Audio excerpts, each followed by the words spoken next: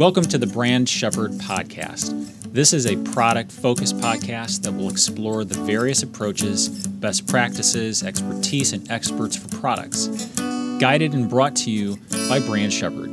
We are a product-focused, cross-category creative agency that develops strategies that come to life through diligent process and design. This podcast is hosted by Brand Shepherd co-owner and creative director Dan Krask. Now here's today's episode. Welcome back to the Brand Shepherd Podcast. As I am recording this, it is in the midst of the lockdowns from the pandemic, the COVID-19 pandemic. And Brand Shepherd's majority owner and CFO, Andrea, made an astute observation recently. She said, you know what? I have a hunch that during these lockdowns, there's going to be a number of people who actually like getting out of the office, working remote, having a cubicle-less life, maybe having fewer people looking over their shoulders, things like that. And she believes that there will be a lot of new businesses spurred from all of this, that a year from now, we may actually see a boom of new businesses started from all of this, sort of like new growth after a forest fire. And so this reminded me that I had recently had a good conversation with a fellow mentor with the Knoxville Entrepreneur Center, KEC, Derrick Davis. He's an attorney in the Knoxville area. We are both Illinois natives who found their way to East Tennessee, and we love it here. And we struck up a conversation, and we got to talking, and I realized that, you know what, a conversation with Derrick would make excellent information for the Brand Shepherd podcast listening audience. And so that's what we did. We got on the phone and we struck up a conversation.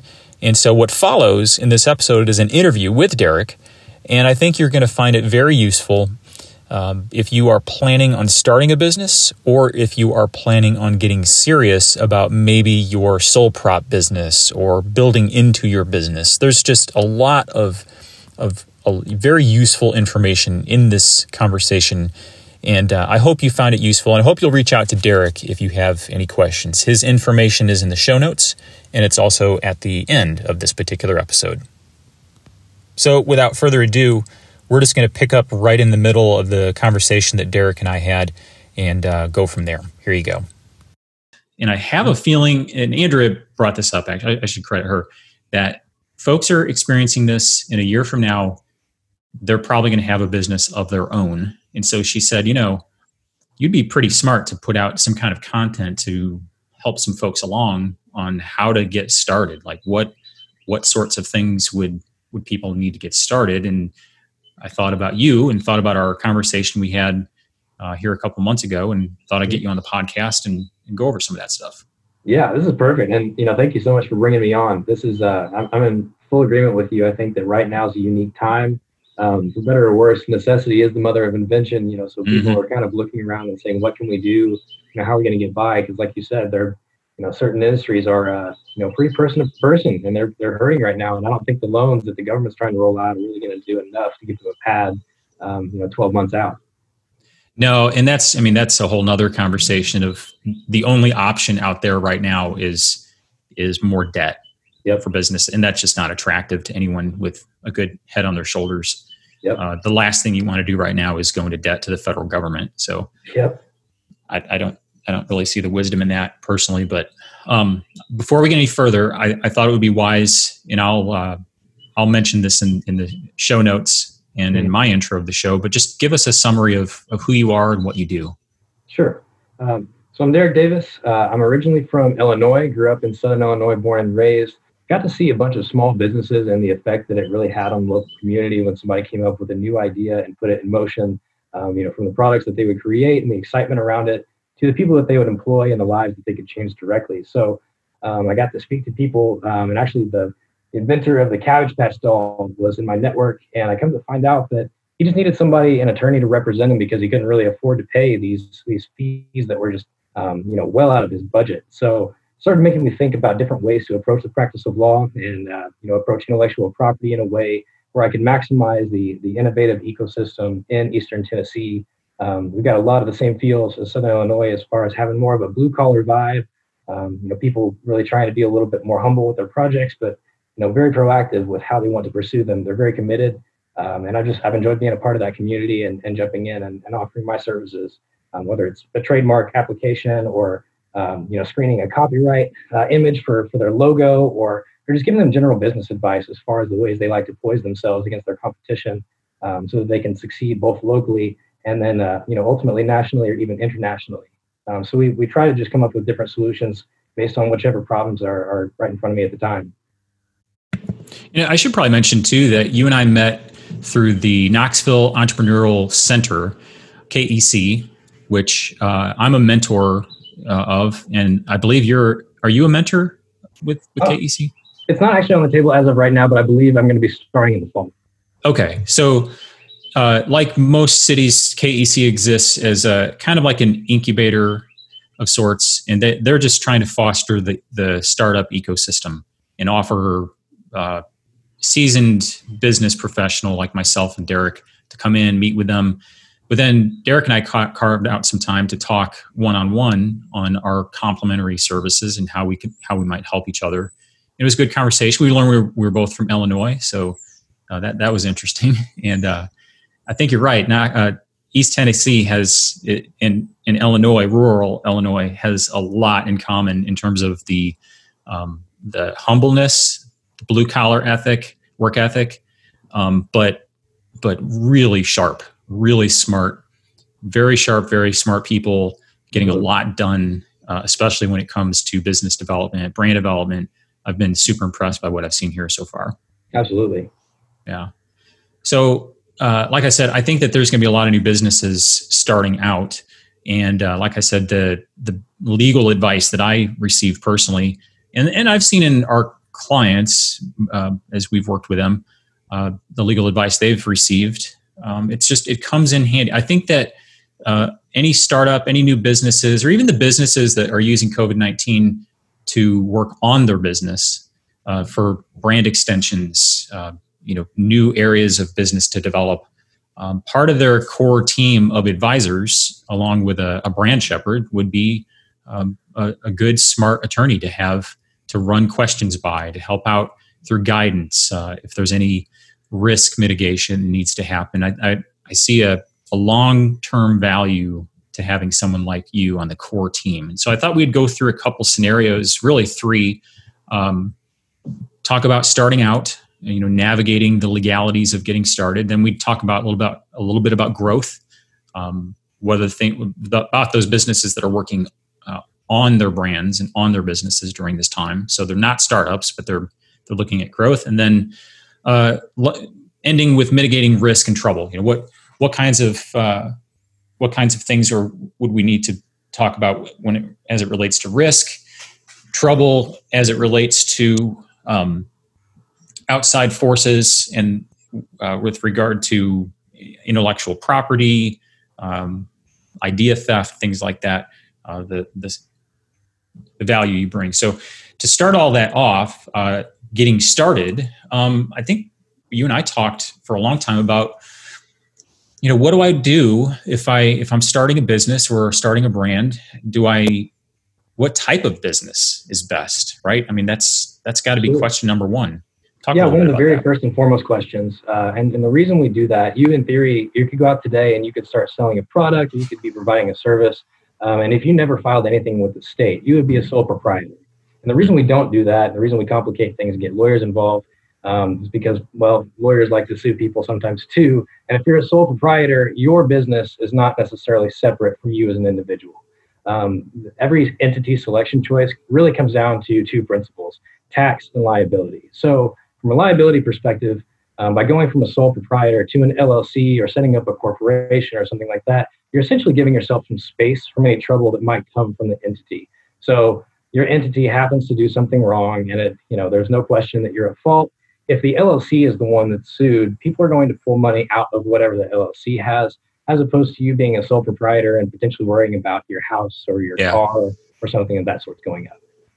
So that's the first angle. The second angle, as I mentioned, was taxation. So as far as how you're taxed, if you were to go as an LLC, it's a little bit of a hybrid scenario where you and under your personal income, you would see that rolled through once, And that's in comparison to the corporate structure, where you basically have two tiers. The corporate structure itself is taxed, and then you as an individual will also be taxed off of your dividends. So, different questions might push you in one way or the other. If you want to retain control over certain things, or if you're really concerned over getting, more funding or getting, public actors involved, then maybe you go more towards, a corporation. But if you, especially as a smaller business owner getting started, LLCs are one of the cheapest and easiest vehicles, which is why they've taken over just about everywhere since Delaware has gotten on board, and I believe since they were started in Wyoming, several decades ago. Can you think of a scenario where it would make sense to not form at least an LLC? I think the business climate right now is getting to such a degree where the sole proprietorship is becoming less and less attractive. Yeah, and I think that's because everyone's becoming more aware of how quickly and easily they can go about, setting up just these very minimal protections. So when you file that LLC, you submit a document with the state to go ahead and charter your entity, or same thing with the corporation if you were to go that route. You just give them notice that you're going to start operating within the state's jurisdiction, and that can be done for a couple $100. I mean, especially as far as the expenses you're going to face as a newer business owner. That's one of the cheaper things that you can do, and you don't honestly necessarily need to talk to an attorney if you know why you're choosing the entity that you are. Those are state documents through here. It's the Tennessee Secretary of State's website. Very, very accessible. So there really aren't too many reasons why you wouldn't. I suppose if it was a little bit more of a transitory situation where you're doing something more along the lines of freelancing, and you don't have a very specific service that you're offering or a product that you're selling or something of that sort, maybe you wait to see what takes off and develop before you actually commit to one entity or the other, because you do have some annual fees that you're looking at and things like that to maintain the entity structure. But by and large, I would say, especially if you've got a business plan and you think that you're going to be in operation for 12 months or more, there are very few reasons why you wouldn't necessarily pursue some sort of entity structure. Cool. So then after that, it would be the naming of your business or your product or your brand. This is something we do and we help out a lot with at Branch Shepherd, is we help out with naming. And whether that's a product or service or a company itself, we thoroughly get into the naming of things. The extent that we go is we'll come up with what we call kind of a mind dump of different naming conventions, different naming types. We're thinking also about the .coms, the .orgs, the .nets, the .io, all the different ways the website is going to be marketed. But we always leave off with, as we supply a list of names to a brand, we say, okay, as we get down to the final contenders, you really need to get your attorney involved, because we're not going to accept the risk of this already being taken. And I mean, we'll do a cursory look through the readily available databases, but we're not going to go as thorough as someone like yourself might get. And so this is where I really think it's helpful to get someone like yourself involved during the naming process to make sure that is taken care of. So talk a little bit about that.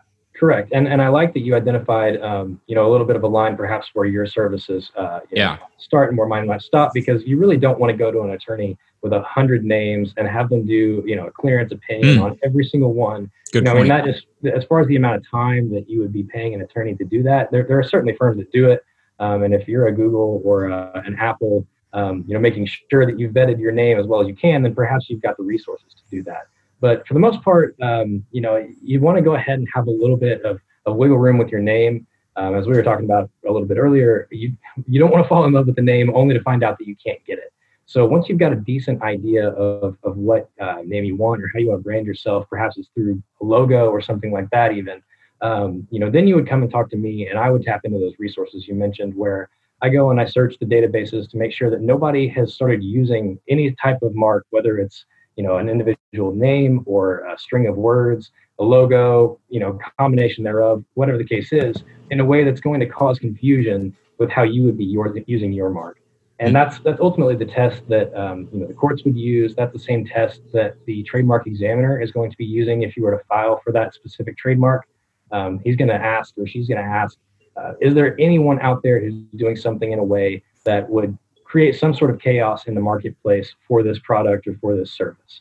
And as soon as something becomes confusing with something else, then those two rights shouldn't coexist, because both the consumer is getting hurt and because the individual who put their blood, sweat, and tears into that name and the goodwill associated with it, you're kind of depriving their incentive to build up their own brand. Mm-hmm. And so this is where it makes sense to put in that due diligence at the very beginning, so that should that ever come up, you're prepared. To me, it's no different than really putting in a lot of work on the brand identity, like the visual brand identity, so that it's recognizable, it's ownable, people can remember what it looks like, they like it, it's part of their lifestyle. But I think underneath that, you have to also have deep roots to make sure it's protected on at a core level for the brand, and really show that you care about it, that it really is part of your brand's identity at a deeper level. Correct. And it's kind of like you said, it's better to know on the front end where you stand. Especially for certain clients that come in, they have a certain type of product and people already know them for that type of product. And they've given me a certain name they want me to check. And maybe that name is somewhat descriptive of the product, or maybe even the one of the words in the string of words is just generic for the product even. That's not always necessarily a bad thing. It doesn't do anything to separate you from other people as far as your own intellectual property and your distinguishable trademark goes, but it does give you an opportunity to say, I've already got a lead here. Everybody knows me as selling, Apple computers or whatever. I don't have to go above and beyond with a creative name like a Verizon. Verizon doesn't instantly communicate that they're providing telecom services. It's arbitrary and fanciful in that regard. So, all things neutral, the best trademarks and the strongest trademarks are the ones that are going to be completely unrelated, not suggestive at all of whatever your product or service is. But that's again, maybe where that you're already getting the search results from the internet or something of the sort. So you don't want to go about rebranding and changing the name. But it's just always good to make an assessment on the front end of what your options are, and where your strengths lie and where your weaknesses lie. That's interesting. There's a big wave right now of startups, and this is something I encounter a lot, where the people I work with want to go with literalism. They want the brand name to describe what they do, and we spend a lot of time and money going back and forth, pushing and pulling on, we should name this something that describes what the brand does. And I'm usually trying to fight for or encourage to say, hey, just go for a drive, or maybe just look through your house and try and list names of brands that describe what they do. And it's a pretty short list. It's a pretty short list. I mean, I'm looking at a guitar in my office right now, and it's a Yamaha, and I've got a lamp here, and I've got an Apple device. I've got all kinds of Apple devices and Apple technology. Well, Apple doesn't tell me anything about what they do. It tells me a little bit about their philosophy, maybe, but not that. But we're starting to get into the intellectual property side of things with that kind of discussion. So, we've got our type of business, and now we've vetted the names of the brand or the business, and we have to cover IP too, right? Correct. And a little bit of that will overlap. I tell people that anytime you are offering a product or a service under a name, it's probably a trademark use. So in theory, if no one else is using that string of words, or even just that name in particular to describe their product, then you could go and you could file a federal trademark application. And if you get that registered, that gives you rights in all U.S. territories to use that mark, and no one can come after you and start using that mark in a confusing way. But if you were to say, when does intellectual property begin? Most of the time, people who have started using a certain name within a jurisdiction, like if I were providing a service in Knoxville, Tennessee, then the scope of my services, the range of where I provided them, inherently gives me common law trademark rights in that area. So you're brand shepherd, you're here in Eastern Tennessee. No one can come after you and be brand shepherd in Eastern Tennessee, whether or not you ever got a registered trademark, as long as you continue to use it. Now, obviously, it's better to hope for expansion and to hope that you go, not just state to state, but perhaps country to country. So whenever we file a federal trademark registration or application, that basically gives you a chance to enter all 50 states, and then even to go into international communities thereafter, if you desire.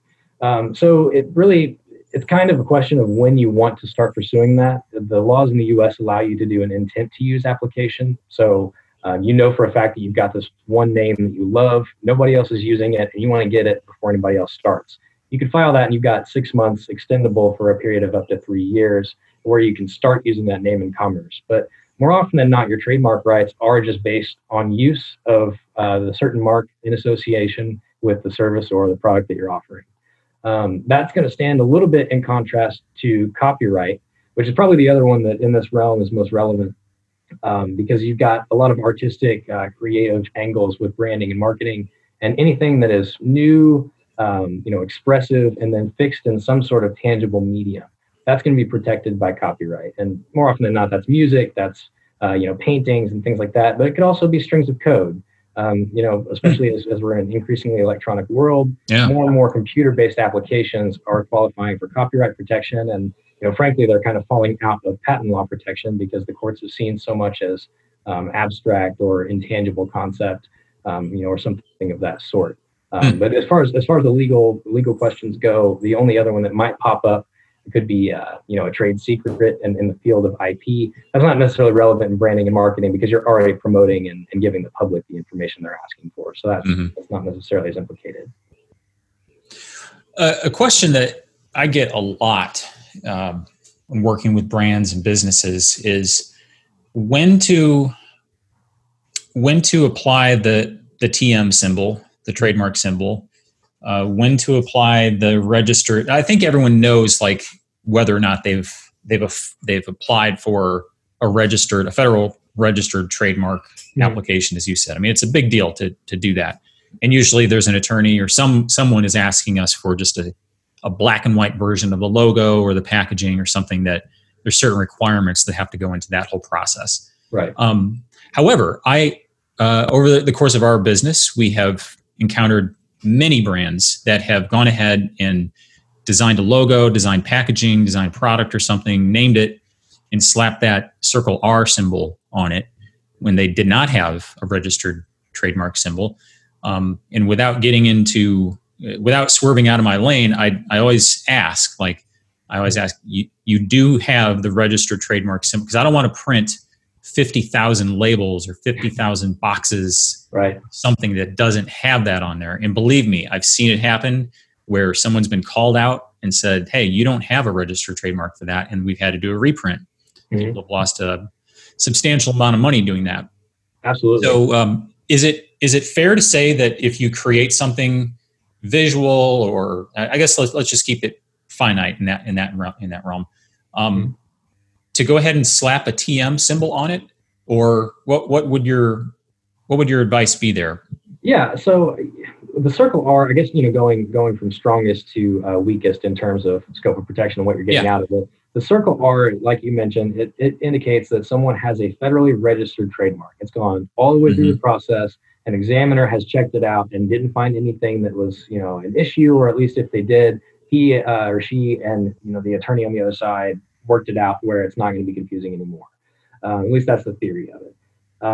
As soon as you get that notice of approval or the notice of allowance, and then you've got your specimen submitted, all of the proof done with USPTO, that's when the circle R will follow, and you can use that.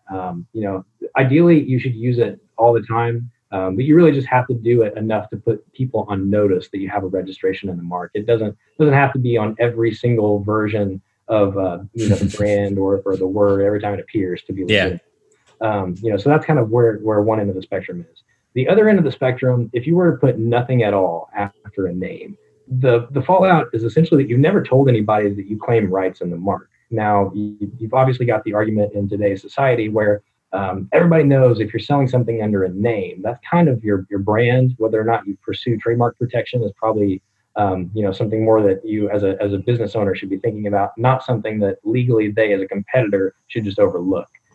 So the common law trademark, the TM, that would follow the word, perhaps to find a middle ground here, would put anybody who sees it on notice that you claim rights in whatever that word is, or the logo, whatever you're using as your brand and as your trademark, and in a way that they can't do it in the competing area. So earlier I mentioned the Knoxville example, or I mentioned that you've been operating in Eastern Tennessee, and that no one can come after you and open up, brand shepherd within your area of service. That's when a common law TM after the end would basically serve as that bar to tell them, nope, I've been here for however long. You came here after me, and I've been using this ever since then, and even told you. So it's kind of a question of notice, but especially on the Circle R side of things, if you can prove that people were not only aware of the fact that you had a mark, but that you did everything you needed to maintain, the presentation in the right way, you notified them after they started using it in a certain way that they were infringing your mark, then all of a sudden your ability to sue them and to collect certain damages out of the lawsuit. Sometimes you can even get treble damages if you can prove that their infringement was willful and knowing. So there are reasons that you want to put the mark after, or put the Circle R after your mark, but it's more a question of what you're trying to do with it. Sometimes, especially for these big national companies that slap a TM on the end of their mark, to me that's really kind of just a concession that they never got the full scope of rights for some reason. So I kind of see that in some ways as an invitation for people to compete. But again, they might have so long of a history, and they might be so embedded in people's minds as the source of these products that they don't care whether it's a TM or Circle R or nothing. Yeah. Xerox and Kleenex come to mind. We call them.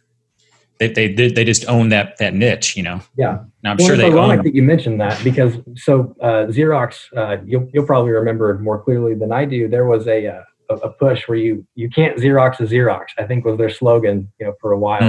And they've probably fallen victim to genericide at this point. And genericide is when your trademark that was once a valid protectable trademark just becomes generic and descriptive of the product to the extent where that's all it as. Like, Q-tips are kind of that way, Band-Aids are kind of that way. Thermos. There's a lot of different products and that's a sign of them not doing their due diligence over the years of protecting their mark. When you let everyone use it as a verb, especially when it becomes a verb, you've pretty much lost your trademark rights in those. How Google is still a trademark, I don't know, but I guess I'll Google it later, right? Yeah. Well, I mean, it's only been around for 20 years or somewhere around in there. So the brands we were just talking about, Thermos and Kleenex and Xerox, those are been around for about double at least. Perhaps longer. So maybe Google will eventually fall victim to that as well. I think that's a cautionary tale for brands that exist right now. That it's good to become a verb, or I guess to a certain degree, but all the more reason to do your diligence in protecting the brand. Otherwise, you are going to become kind of generic over the years. Yeah, and I think Google knows that they've, maybe it actually is a benefit to them to become the verb. Nobody's, really saying they're going to go ask Jeeves anymore, so they kind of won that battle. But they've also very much so invested in their brand in other ways, like the specific color arrangements that they use. They've developed a full portfolio of branding. They didn't hedge their bets in one, which is another side piece of advice. That some of my clients who sell, varieties of products, or maybe they've got different lines and different, versions of products that they sell. Sometimes it can make sense to go ahead and, sub-brand, if you want to refer to it that way. Just that way you give more people more things to latch onto, grab more people's attention is I suppose the theory. Well, that leads right into kind of the closing section, the third section, which is about risk. I mean, every business, if you're gonna start a business, and that's the whole idea behind this episode, is for everyone who's working from home and liking it, and they like being away from the office and getting a little taste of being an employer, maybe. If you start a business, if you start a brand, or even if you're extending your existing brand, there's always risk involved. It's implied. Sure. But I'm wondering, from your perspective, from your profession, what are some common risks that new and existing business owners will want to be cautious about? Yeah, so actually, I had a consultation this morning that went twice as long for this very reason. I think entrepreneurs in particular, they're excitable. They've got ideas that they're chasing, and those that are creative and inventive, they want to be thinking about the next biggest, newest thing, even if they've already got something that's really awesome right there that they thought of last night. I think that we're all, serially, compulsive, perhaps, I guess, not depending in a negative way, because that's what spurred the innovation in the first place. Sure. But, some of us are distractible. And I think that the more we spread ourselves thin without paying attention to, one bite at a time, then maybe we don't do ourselves the service. We don't give the idea the attention that it needed to really figure out how big it could have gotten, and how much it might have even carried the other ideas. So I would say know what you're doing and why you're doing it is the first most basic piece of advice. And especially because I don't necessarily think that's an answer that's readily available to many people. I like to get people in on the front end and just have a consultation with them, figure out what their problems are and figure out what their thoughts are at the moment, and kind of just jump in. So, first and foremost, try to figure out what you know and figure out what you don't know. Don't grow too quickly, but also don't be so committed to a certain line of thinking or a certain way of doing things that you become isolated to other ways of doing it. And especially, I kind of indicated this earlier, people that really fall in love with a name or a certain way that their business is perceived or something of that sort, more often than not, there's something that can pop up and kind of, deflate that bubble a little bit. And it's better just to go ahead and invest all of your resources in the most protectable elements. So I think maybe we're talking in circles a little bit, but after you've already established where you're at with your business and you're considering expansion into a new realm, it's kind of the same questions we began this podcast with. You go and you figure out how you want to present yourself to your consumer, how you want to be remembered, and then what you need to do to get there. And that's essentially coming back, figuring out whether you want to discuss a certain trademark application or, if it's something that you've got, utility out of it, perhaps a patent is going to be better suited for your newest product line or something. So, getting the people involved that know how to point you in the right direction is really kind of is essential throughout this process. As far as other risks go, as far as watching and making sure that you're doing your job, kind of like the genericide angle that we mentioned, a lot of IP comes down to your own due diligence. So there are different software programs out there, and certainly for my clients that I've represented in various applications that have now matriculated into registrations, we go ahead and try to set reminders. Maybe it's once a quarter or something like that, just to go and check the internet. Like just type in your trademark, see what pops up.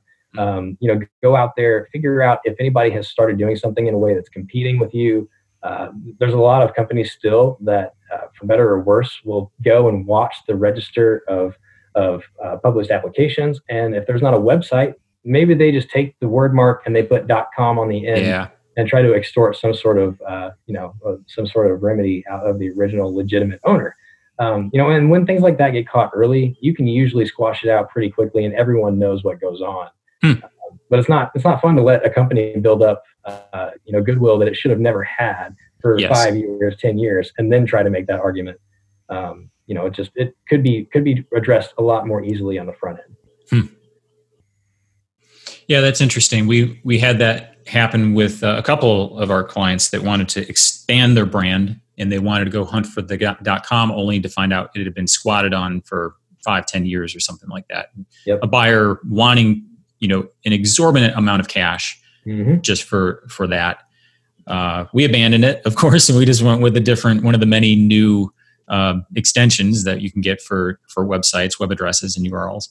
Yeah, that's just but the .com is always the one everyone wants. So, and to the extent that sometimes like people have very legitimate reasons for opening up a website. Like the best example are probably fan websites.